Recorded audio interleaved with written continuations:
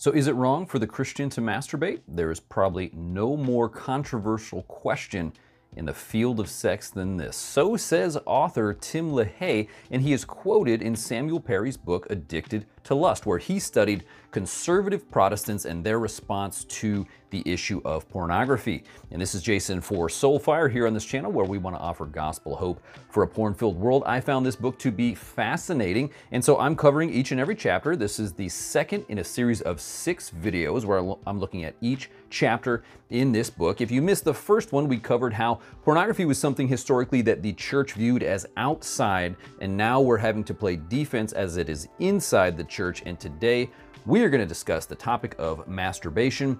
And so here today, we're going to talk about the arguments for masturbation, what are the arguments against, and then I will give you my thoughts on the subject. So while on the issue of masturbation, Christians are quite divided, he says this about the issue of pornography.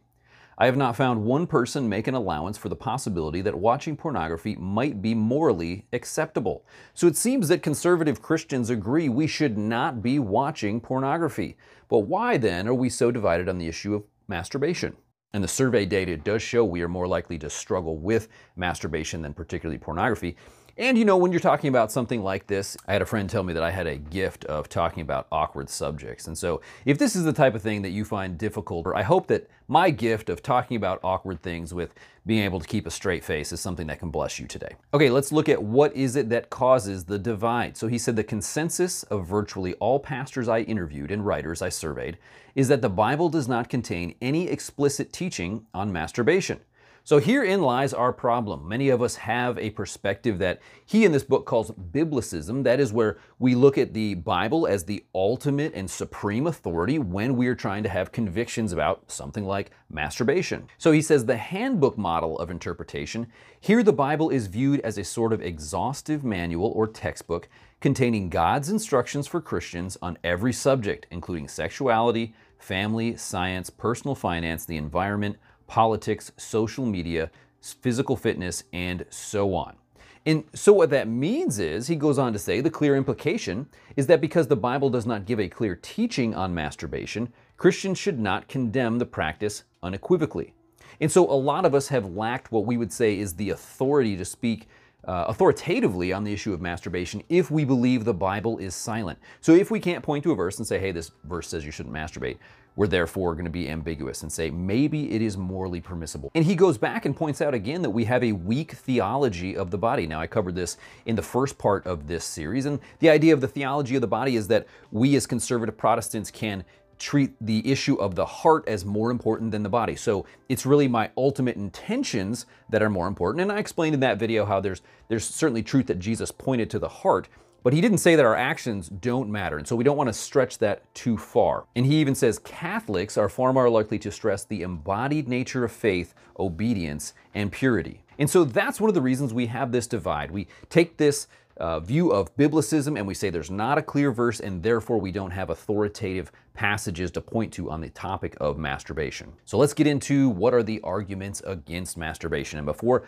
I cover those, let me ask you, if you're finding this video helpful, please hit the like button. Helps the video to spread and more people can see the message. All right, let's talk about the against. What is it that causes people to be against this issue? And he actually says we should be able to make a strong case against it. So he says if the only form of conscious orgasmic activity of which God approves takes place between two heterosexual married adults, solo masturbation falls outside those boundaries.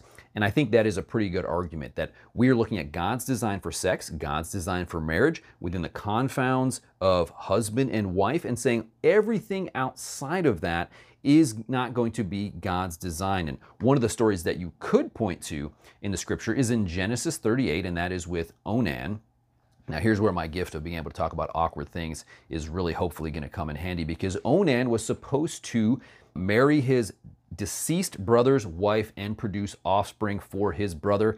That was a cultural thing back in that time, but Onan refused to do that. He did have sex with his new wife, but spilled his seed on the ground, so the scripture says, and God actually killed him for doing so. And so one interpretation of that is that God's design in sexuality is obviously for procreation, and for Onan to not fulfill that obligation, there was judgment to be had. And so as we look at God's design for marriage, he said several pastors in my interviews added that masturbation was immoral because it was self-centered, and they believed God intends sexuality to be self-giving. And I think that is a phenomenal argument, that God's design is the self-giving of sexual love, sexual pleasure in marriage, not reserved to be self-centered. And a quote from one of the pastors that he interviewed says, "My private opinion is that masturbation is just another way we avoid the pain of what God has given us or not given us." And so here he is really saying that masturbation could be a way that we are medicating the pain in our lives. And I think that is true. I think that's one of the reasons we feel bad about doing it, is that we're using it as a crutch, something to medicate the pain, in the same way that many of us would fall into a pornography habit as a way to medicate our uncomfortable emotions. So what are the arguments for masturbation being permissible? He said the primary argument for is that the Bible condemns clearly the act of lust being sinful. So therefore, if you could masturbate without lust, perhaps then it would be okay. So he says, because there is the possibility that one can masturbate without looking at sexual images and entertaining lustful thoughts, masturbation becomes morally ambiguous. And at this point, he has a number of interviews of Protestant Christians that he talked to who claimed that they can masturbate without lusting. So in that case, they're viewing it as simply a physical process, something that doesn't involve lust, which the Bible clearly condemns. And so one of the arguments that I see here for it is that at best case, you're trying to argue that this is neutral.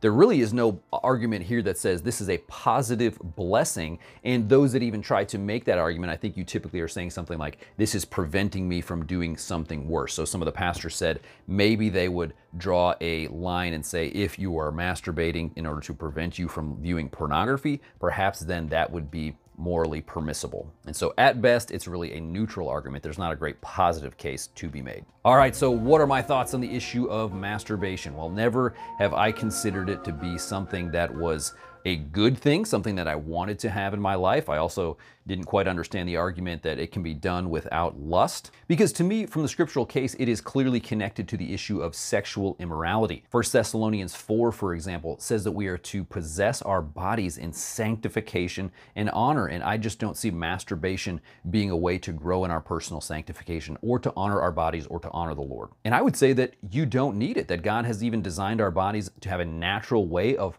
having a sexual release, so that masturbation is not something we need. Now, if you are in the habit of going to masturbation when you feel that you need it, then it is extremely difficult to get away from. It becomes a pattern.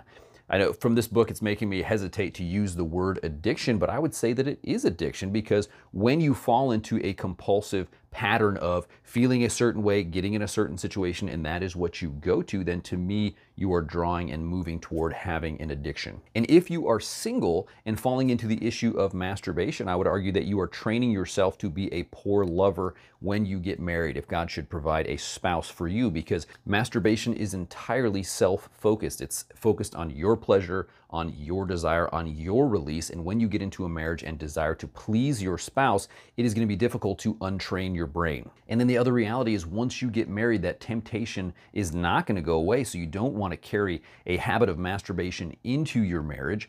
In fact, I had a student who, when he was confessing to me his struggle with the issue of masturbation, he said, well, you wouldn't understand because you're married. And what was funny to me at the time that he made that comment was that my wife was pregnant with our third child, which was her hardest pregnancy. She had a series of about 2 to 3 months where she didn't want me anywhere near her. And then, of course, when your wife has a baby, there's going to be 8 weeks or so where the idea of sex is not even physically possible. And so from this student's perspective, because I was married, there was opportunity to have sex, therefore I didn't masturbate. Well, in this situation, if I had months to go where I needed to resist that urge and temptation, then if I'd had the attitude that this is something I do when I need the release, I would have immediately fallen back into that pattern. Because marriage is not going to solve that problem. So that's one of the reasons I would say to our singles, don't get into this habit. Don't let it become a pattern in your life. It's not going to go away when you're married. And then when you're married, to me, it is much better to reserve your sexuality for your spouse. It is better to live in abstinence as a single, or to hold that sexuality for your spouse and for your spouse alone when you are married.